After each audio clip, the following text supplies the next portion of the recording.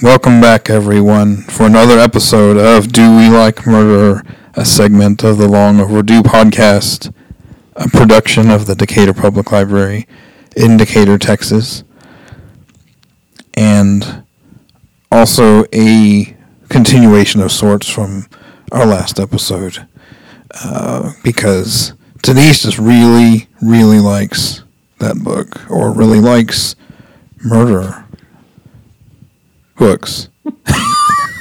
And the story behind. And the story behind the murder. Yes. I think he's right. I think I just really like murder. So now we're back to hear about what Dawn read for this segment. Yes. Unless Denise has anything else to add. There we have. No, Denise does not have anything else to add. Okay. There's more information. My thing. Yeah, I'll probably have things to add about Dawn's thing. Sure. There's more information, so you need to check out the book, though. Denise didn't cover everything. Right. Oh, yeah. I did not tell everything. It sounded like I told everything, but I did not. There was a lot of other craziness in there. So just imagine all the content that you'll be that you will not miss out on if you check out that book and read it for yourself. All you got was half of the story. You need to read the rest. Mm-hmm. The rest of the story. Yeah. All right, so I read Closing Time, and it's the true story of the Looking for Mr. Goodbar murder by Lacey Fosberg.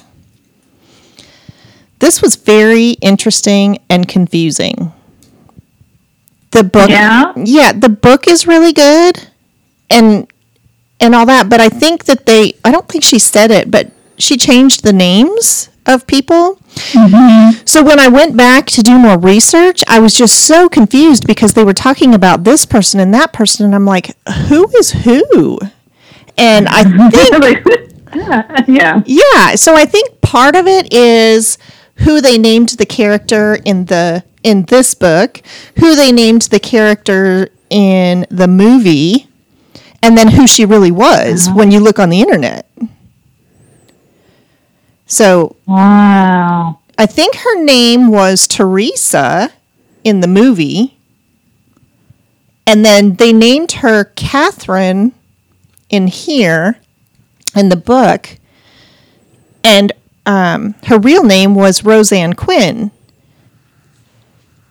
But the interesting thing is that I saw something that her older sister, at least in the film, was named Catherine. Huh. So they just messed up names everywhere. So it was very confusing. Yeah.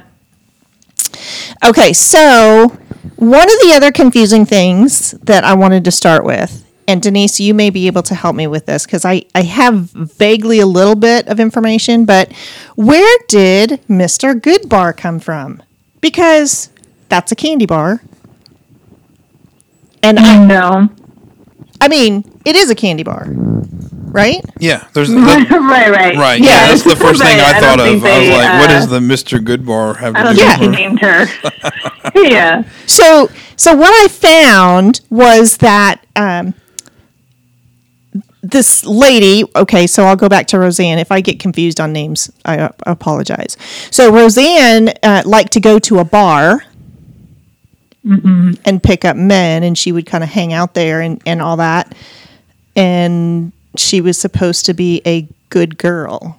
People had that impression. It's like she had a double life. So that's the only connection I could make of why they called it Mr. Goodbar. Do you have any idea? Yeah, unless it was something more along the lines of, meeting a good guy at a bar. Yes, that's true. Or it was the guy that she met at her bar, her good bar. It's a good bar. The mister she met at the good bar. Yeah. So like that was her bar. So it was a good bar that she went to, and she would pick up dudes there. So just the guy that she picked out of her good bar, Mr. Goodbar. Yeah, So the one thing, I mean, I have not seen the film. It was a 1977 film. And Looking for Mr. Goodbar was the original book that was written by Judith Rosner in 1975. Mm-hmm. And I haven't read that. And so maybe she explains it in that book where it wasn't explained in this book or anything else I could see. Maybe. Yeah. Okay. I was just curious. I thought, you probably had heard about this and maybe had some more information for me. I have heard about it, but yeah, that was always just kind of my thought on it, was that it was,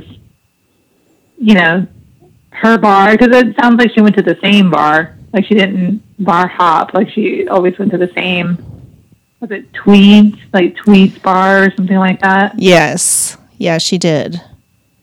I think she frequented some other places, but that was the main bar, I think, that she went to. Mm-hmm. So,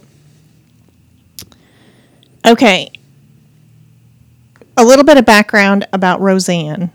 When she became the victim, she was 28 years old, and she was a school teacher. She had grown up in... most of it was in New Jersey. And she had kind of a rough childhood. She had polio when she was young. And that made her have scoliosis because she was walking different.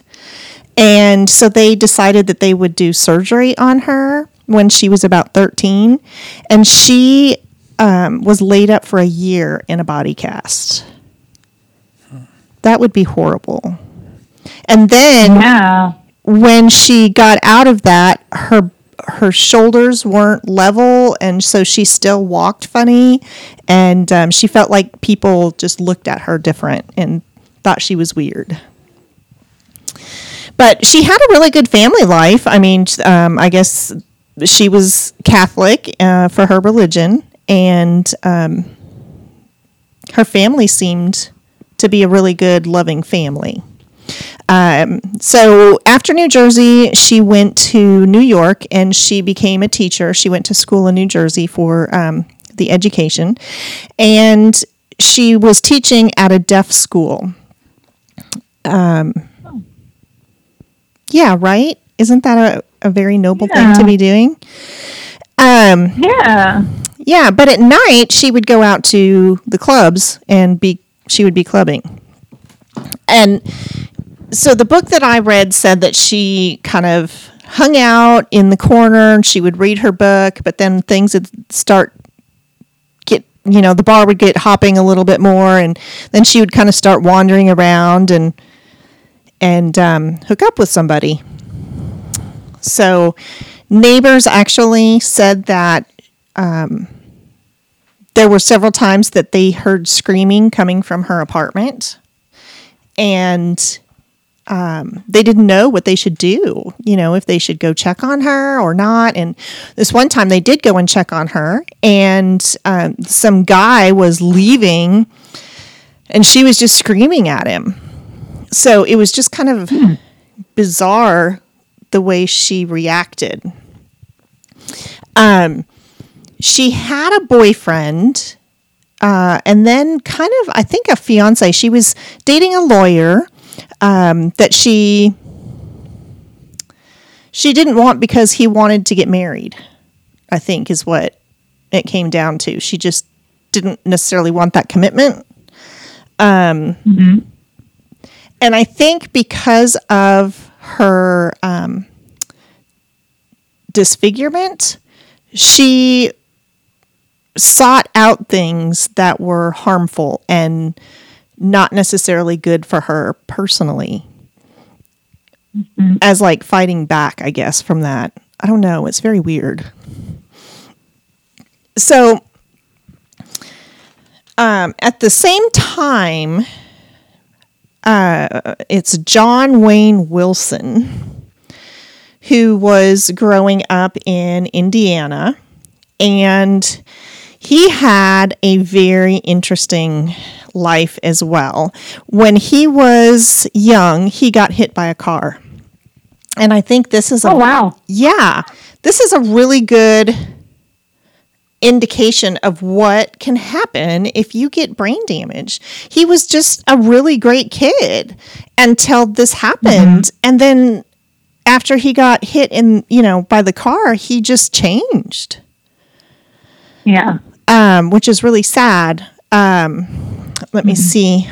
I've got a couple quotes here if it's the right time. Okay. So one of the things, they said that his mom was kind of domineering and then his dad was an absent dad. But his mom did things that seemed like almost head games. And so this is one of the things that she did. They were going somewhere and he asked, "Where are we going?" And she said, "I've had you a long time," she teased, "and I'm tired of you. It's time to turn you in." And he just started crying. And then he just, got worse and worse. And because he believed her, how horrible. Yeah. I know we all say silly things to tease our kids and stuff, but that in light of everything else is ridiculous. Mm-hmm. And then knowing more about her personality, it just seems like she may have pushed it a little too far anyway. Yeah. So as he grew up, he just continued to kind of have issues, and he would run away. He started running away when he was 13, and he ran away 2 or 3 times, and then he was home, and all of a sudden he had this pain in his leg. And it was so severe, his leg was cold to the touch. And this lasted for a couple months. And the doctors could not figure out what the problem was. And then one day, late December or early January, they went to a friend's house for the day. And all the kids went out to the pond to ice skate. And he limped over, on his crutches. He was able to get his self over there. And he put on skates, went out there on the pond, and he was fine. And he didn't have any problems after that. Is that not weird? Yeah, weird. Yes. It was all psychological. So weird. Yeah. So they basically said his main form of defense was to run away. He would try to get away from situations where maybe he thought he might hurt somebody or do something he shouldn't do, and so he would run away. And he continued to do that for basically all of his life. So when he actually committed the murder, he was in his early 20s, where Roseanne was in her late 20s. So she was definitely older. Let me see. So when he was in the 8th grade, they decided that they needed to put him into a children's hospital so that he could be continually monitored and have supervision, because they didn't want him to hurt himself, and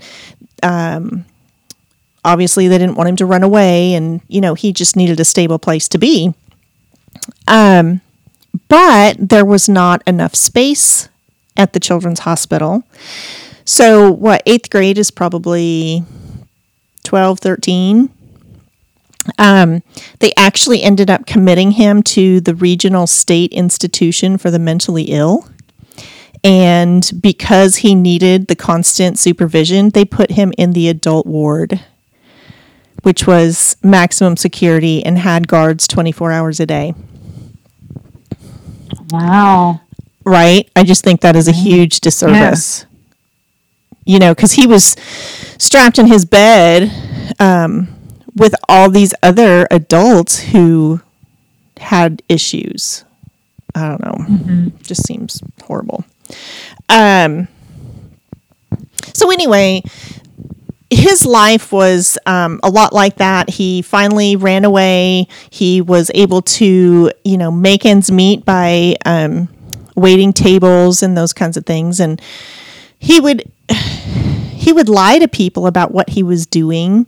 He said that he was in this one location in Nevada because he was looking for a ranch for his family, that they were wanting to move somewhere. And, he would just make up these elaborate lies, which was, very interesting. And he traveled all across, the United States, the southern United States, and Texas and Florida and all that. He ends up in New York, and while he's there, he realizes that he can make money basically as a prostitute for men. So, yeah, and in the book it says that he, prefers women himself, but he knew that he could make money if he solicited the guys, I guess. So he ended up meeting a guy in New York who became a friend, but a friend in a way that he was using that person. And the guy wanted to do anything to keep John around. And so he would give him money, he would buy him clothes, he would, do whatever so that John did not have to go out and prostitute himself to get money. And so he could have him for himself. But John just realized he needed that. It was his escape to get out. And he didn't really stay in one place for very long. So he ended up skipping out on this friend, and of course he's devastated, but then later, I need money. Okay, I'll send you some. I mean, there was still that connection that they just couldn't break. And so actually, John lived with him for a while, and let's see. So he had been in another location and had come back. He had been in Florida, I believe, and had met a girl, and I think they had gotten married, but they definitely had a kid. She got pregnant. And so they went back up to New York to live with his friend. And he would still try to make money. He wanted to still support his family, is what he was saying. He didn't want to keep taking his friend's money. And so he would go out and, prostitute himself. And his wife was okay with that. It's very odd. So the night of the murder, he had been staying at his friend's house. In the book, his name is Danny, but I know that that's not his real name. And so he had just come into town, and Danny decided that they would go out to eat, maybe have a few drinks, and whatever. What's his name? Gary. The friend. Like his real name. Yeah, Danny. Was it Gary Guest? It may be. I never really was able to find that. And I didn't get a chance to look for him, actually, to be honest. I was looking at the other characters. But yeah, so you said his name was Gary? Yeah, I think it was Gary, because it says here that Gary, the sketch that actually went out about the for the killers, like the police sketch. Yeah. Was not of John, but it was of his acquaintance, Gary Guest, because they had been out together. Yes. And so they had seen Gary at the bar, and no one could remember, like, what the guy looked like or anything like that. And so when they finally got a sketch, it was of Gary and not of John. Yeah. And so he thought he might be like accused of accessory after the fact or something like that. So I'm going to guess that was Gary. Yes. Okay. So now we know what to call him. Okay. Because a lot of the stuff they were saying that they didn't, in the articles I had read, it was an unnamed source, basically. I will just call him Gary. Okay. Yeah. Well, and I'm sure that his name came out during, other things, but at the time, that's what it was. Yeah. So yeah, he was staying there, and they went out to eat at this bar, and it was Tweed's, and that's where Roseanne was, and she was at the opposite end of the bar and was kind of watching them, and finally she went down to start talking with them, and there was another guy there that was a regular that she kind of talked to as well, but she mainly spoke with John, and Gary finally said, "I'm leaving, I'm going to go home, I'll just see you later." And so John decided he was going to stay there. Well, he ended up hooking up with Roseanne, and from what I understand, they went across the street with a group of other people who were going over there and hung out for a little while, and then they left and went back to her place. And they don't really know exactly what happened. There were some things that were said, but, word has it that when John had been drinking, he could not have sex. He just couldn't do that. And so he thinks, or, some of the information is that, she maybe laughed at him, that she maybe had given him a hard time about it somehow. And he lost it and started hitting her and all that. And then obviously murdered her. And from what I understand, it was a very horrific murder. He had stuck a candle up inside her. It was just really horrible. But through this process that the author had gone through, she had tried actually to talk with the family of Roseanne, and they did not want to talk. They, I don't think that they really, they really didn't want to know about that other life. They didn't want to talk about that stuff. But I don't think they Did this book come out after the book that the movie was based off, after the fictionalized one, or was it the other way around? This book was originally copyrighted in 1975, so it was very close to the other one. And then it said 1977, and then this edition was published in 2018. So the original book, the fictional one, was 1975 as well. Okay. All right. Well, because I was just thinking that if the fictionalized version had already come out and, the movie probably wasn't out at that time, but, that her showing up and wanting to talk to them, they were definitely not going to, especially if the, very popular fictionalized version of this account had come out already. Yes. I can't imagine what kind of scrutiny they were under already, and then to have Lacey show up and be like, "Hey, I'd like to write another book about this." And yeah, which kind of helped her have the viewpoint more of John versus Roseanne, which wasn't really a balanced retelling because you don't get her side. A few of the friends finally did open up a little bit about it. But yeah, the family especially was like, she's a good girl. She she wouldn't have done these things, you know.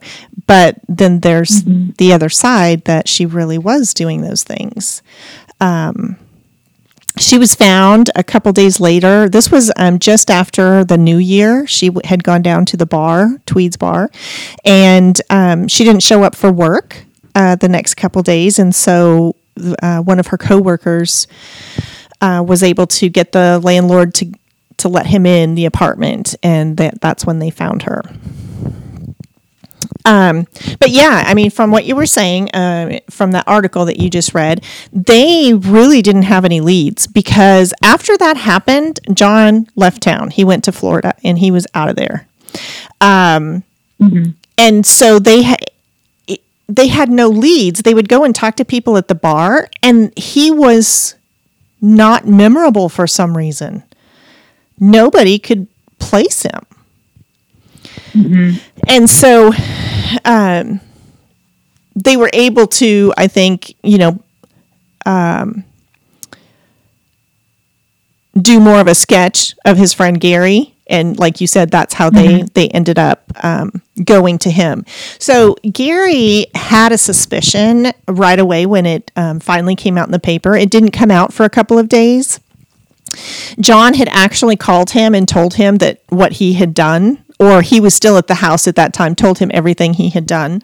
And he didn't know if he should believe it or not, because there wasn't anything in the paper. And then finally, it was published in the paper. And he's like, oh my gosh, now what do I do? I know this, that John did this, but he skipped town. What, you know, who should I tell? What's going on and all that? Well, John had finally called Gary, and they talked and decided that he should go to Indiana to see his family. And so Gary gave him the money to do that, to fly over there. And in the meantime, Gary was like, what do I do? Do I, you know, tell the police? Do I not? So he called his lawyer, and he was like, yes, you need to come forward with all of this. And so he did. And he had a really hard time about that, because he had all these feelings for Gary and really, I think, wanted him as his partner, and would have done anything for him. Right. So, yeah, so to turn him in, it was just horrible. And, you know, and a hard thing for him to do. So when John got to his parents, I believe, the police were waiting for him, and that's when they arrested him. And I believe they brought him back to New York, and he was put in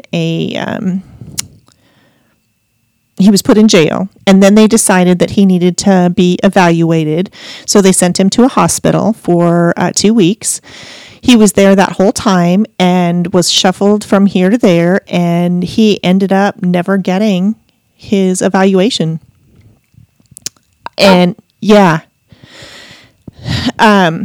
So anyway, sorry, I was thinking back to it when he was younger and was at the other facility, some of the things that had happened. But so yeah, so they ended up shipping him back to the jail, and they didn't have the room to put him in a suicide watch area. So they put him in with the general population. And he was able to get a sheet, and he hung himself. Oh. Yeah, so he died, did not go to trial, you know, nothing ever came of that. But he ended up having 2 kids with that lady, and I did not, you know, follow up with what had happened to her. Yeah, so from what I'm looking at here, his wife was named Kathy. Okay. And let's see, I'm also reading, so was this covered in the book at all, that when he was in the general population, Wilson got into an argument with a prison guard and threatened to kill himself? The guard taunted him by asking if he wanted sheets to help him commit suicide, and later threw bed sheets into his cell. Mm-hmm. Like, wow. Yeah. Like, here you go, buddy. It's really sad. That's crazy. And the other, terrible. It is terrible. The other thing is that I feel like this was just a meeting, a chance meeting of two emotionally hurting people. Mm-hmm. You know, and they were not. They had scars from their younger life, from, you know, the accidents that they were in and the, you know, hospitals and being in a cast for a year and, you know, all that stuff. And I think, I just wonder, and not saying that this is right or anything, but I kind of wonder, based on some of the things that were brought out, what she did that may have set him off. Because it sounds like she had been that way with other guys, where she provoked them. And I don't know if that was something where that's what she got off on, is getting them mad at her and right. So, like, that maybe she was into a little more kinky stuff. Yeah. And I mean, in being the 70s, the sexual revolution was, you know, happening. Yes. But I think there was still a lot of, like, stigma about, you know, BDSM or, you know, being gay or anything like that. Yes. I mean, there was definitely some changes happening, but I think a lot of that stuff was still very looked down upon. Yes, they never would have had the book 50 Shades of Grey mm-hmm. at that time. Right. Or even a community that they could, you know, talk to or hang out with or anything like that, like other people that are into the same thing. Right. And if she couldn't find something like that, I mean, yeah, picking a fight with someone that you think might actually hit you. Yeah. But so, you know, John was supposed to have been, you know, very intelligent, and so was she. I mean, they just really seem to have mm-hmm. a lot of similarities in their lives and who they were. So for this to happen, I don't know. It was a horrific thing to happen. Mm-hmm. But I think that there may have been circumstances in their past that brought them to that. Mm-hmm. Yeah, that is terrible. Yeah. So part of the reason, you know, they were talking at the beginning of the book about this was, like you said, the 70s sexual revolution, you know, all this stuff, free love going on. And mm-hmm. that's why this, I think, became more of a story, because they said there were all kinds of murders happening in New York at that time. Why was this one singled out? And they mm-hmm. said it was because, you know, she was the good Catholic school teacher, and basically saying that this could happen to anybody, and kind of a warning to women about going to bars and picking up men, you know, all that stuff. Yeah. I mean, on one hand, I see where they're coming from on that, mm-hmm. but the majority of women that are killed by their partners, not necessarily someone they just met, but someone that they've been in a long-term relationship with. Yes. You know, and there's bad people everywhere. True. You can meet a bad person without even realizing that you're meeting a person that's capable of killing you at any time. Yeah. But it's also like, now I think of it as like the online dating. You know, a lot of people do online dating. A lot of people haven't been murdered, but you name a dating site and there's probably been a murder associated with it. So, right. And, you know, it's just like, always be vigilant. Yeah. And we know that there's pedophile stuff that goes on, you know, with sites mm-hmm. like that too. So whether or not it's actually a murder for the crime, it may be something else that's happening with it. Yeah. So. Yeah. So, I mean, I don't know. I can see kind of the argument there, but it's also like, you know, not every woman that went to a bar and picked up a guy got murdered. Right. So. That's very true. So from what I understand, based on, you know, just reading a couple of reviews, the initial version was very much more graphic from what I understand through the whole thing. And this one is still kind of interpretive because she didn't know everything that had happened. Mm-hmm. She obviously didn't know a lot of Roseanne's story. But yeah, they're just... That's probably why the other book was fictionalized. Was because nobody was willing to talk about Roseanne or anything like that. And she was like, well, if I make it a fictionalized account, I can make up whatever I want. Yes. And so... Yep. At least she tried to stick to the facts as best as she could. Yes, exactly. It is a little weird that she changed the names, though. Like, by the time she was publishing this, like, everybody already knew. So it is a little weird that she wanted to change the names. Yeah, it is really weird. Because she named her Catherine Cleary, is what her name was in this book.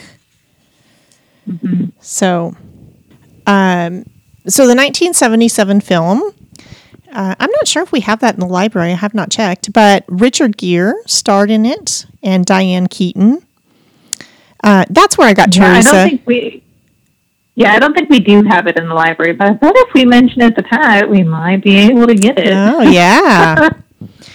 So Diane Keaton, they're saying, was Teresa, who was Roseanne, the victim. Mm-hmm. So that's where I got Teresa from the movie. Oh, okay. But then Catherine was also in the movie as a older sister, I think. And then they had Tom Berenger was Gary. So, yeah, it kind of makes me want to watch it. I'm not sure what the reviews were on it, but... Well, you get to see a young Richard Gere being creepy. Like, that sounds great. Right? Really says that. But, so, okay, I'm reading a little bit about the book. Uh-huh. It won an Edgar Award in 1978 for Best Fact Crime Book. Oh. But it looks like there was mixed feelings about that because she mixed fact and fiction in a controversial technique she referred to as interpretive biography. Yes, and that's what Lacey, the author of this book, is saying, that it was an interpretive. Because that's what I'm talking about. Like, this book, Lacey's book, won an Edgar Award in 1978, and that was her controversial technique that she referred as interpretive biography. Got it. And looks like in 1980, she admitted to the New York Times that she had created scenes or dialogue. This is a direct quote from her. Uh-huh. Created scenes or dialogue I think it reasonable and fair to assume could have taken place, perhaps even did. Okay. So I'm like...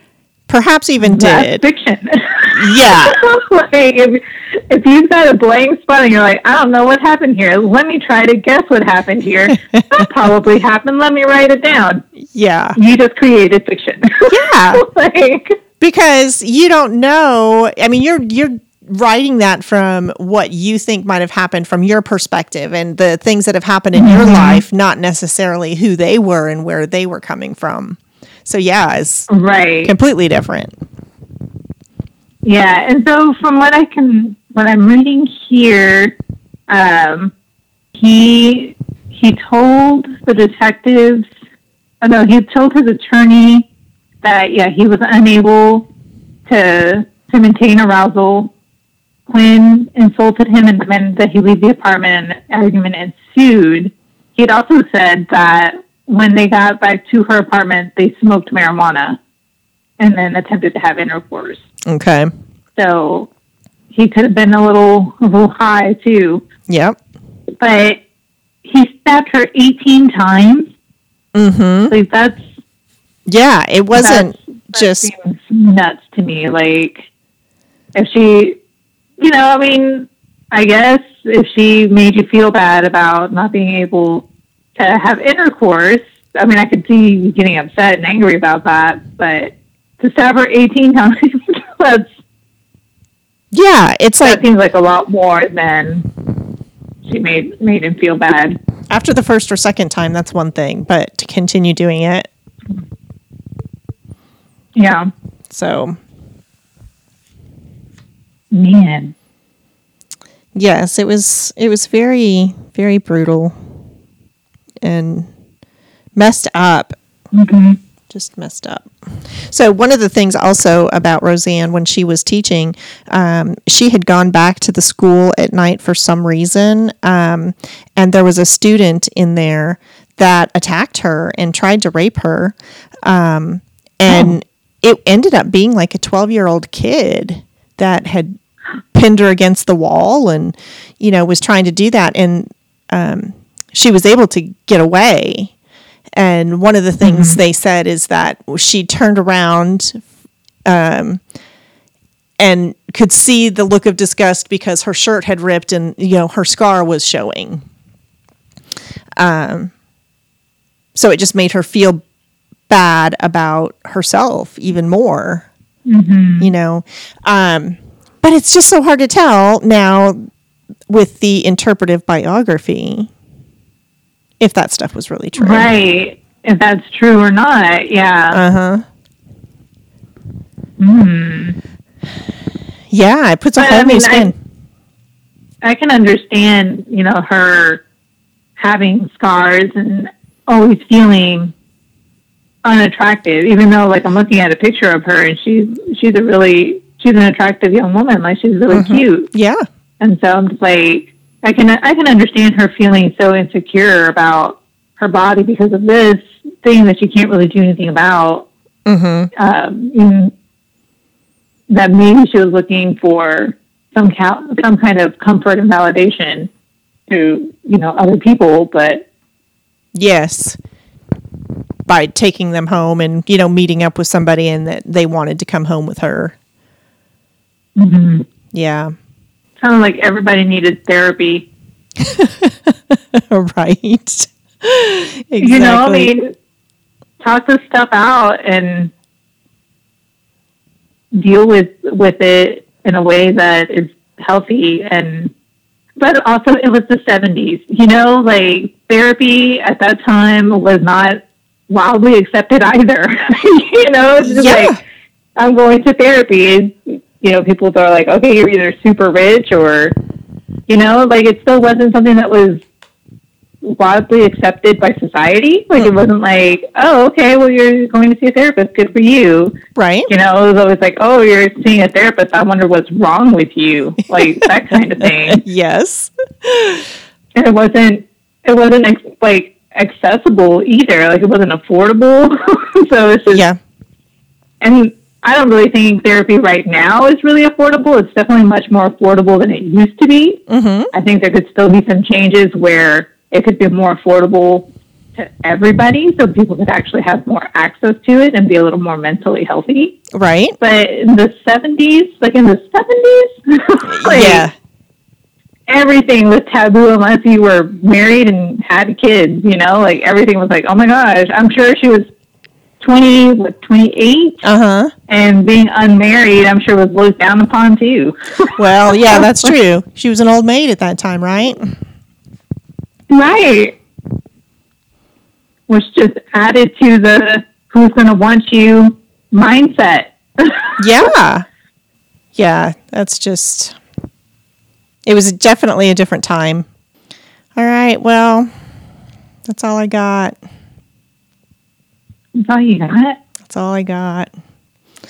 So, I always want to know what, the follow-up story, but, he killed himself. So that happened very quick before any trial happened. And so there wasn't really much to say. Yeah. And I think, man, at that time, also in the 70s, he had a really good shot of getting the death penalty. Yeah. Not just like, okay, life in prison. Well, and go ahead. I was going to say, in the late 70s was what, electric chair? Was that the... Probably. Awful. Yeah. Yeah. Well, and they were also saying, I think he just had a really huge disservice, growing up and the care that he got. That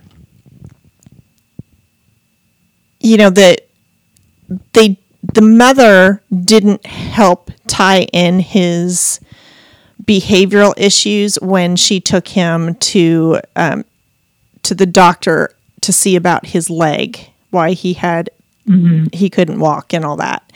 And so, a lot of the stuff that I read, it was, they were working on incomplete information or working with incomplete information.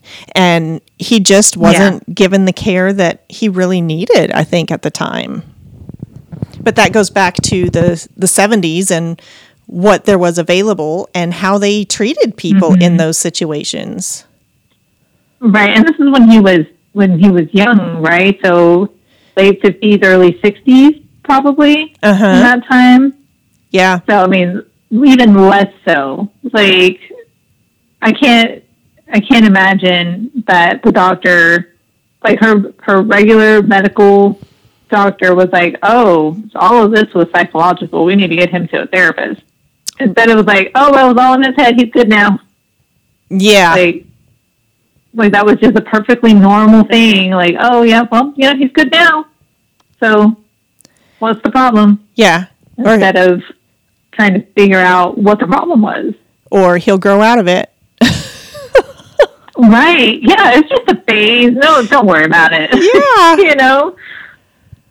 This is the same time period where alcoholism was treated with a pill. Like, oh, you think you've been drinking too much? Let me prescribe this to you. It's just like, that's not the way that works. Right. Oh. Yep, the medical breakthroughs that they had, right? Mm-hmm. That's funny. Yeah, I mean, I get it. It was the best that they could do at the time. Yeah. But it makes you think of how many other people, fell through the cracks for things that just weren't commonly diagnosed, like postpartum depression, like that kind of stuff where... Yeah. It's a little more known now, but then it was just like, you should be happy to get over it, like that kind of thing. Like that's how mental illness was treated back then, was you should really just get over it and it'll be all right. Like, yeah. And that was even, perpetuated into the early 2000s because that's when... Was it Brooke Shields had admitted that she was taking something for it, and Tom Cruise just bashed her for that? Mm-hmm. So yeah, it was still, not widely spread. Right. Yeah. Yeah, and I think it's still, like, there's still a lot of, like, it's, like, a lot of things in this time period, there's things that have come a long way. Yes. Like, at least now, if something like that were to happen, your medical physician might say, he might need to talk to somebody. Let me refer you. Mm-hmm. But as far as society is still concerned, there's still a lot of, negative response to something like that. Like, oh, you're taking your kid to a therapist? Like, what, or you're going to therapy? Like, I think we've come a long way. But I think there's still a long way to go before people don't take mental illness as something, horrible that you shouldn't speak of. Right. And I think that I think we're getting there, but I think there's still a lot of that. So it's just sad. Yes, it is. It is. So anyway, the book is called Closing Time, The True Story of the Looking for Mr. Goodbar Murder, and it was written by Lacey Fosborough. We do have it in the library, so you can put it on hold and come and pick it up curbside if you're interested, and we will see if we can get that film adaptation in the library for you to check out. Yeah. All right. You have been listening to Do We Like Murder? And we hope that you have enjoyed this segment of our very fascinating murders, past and more recent past. Have a good day.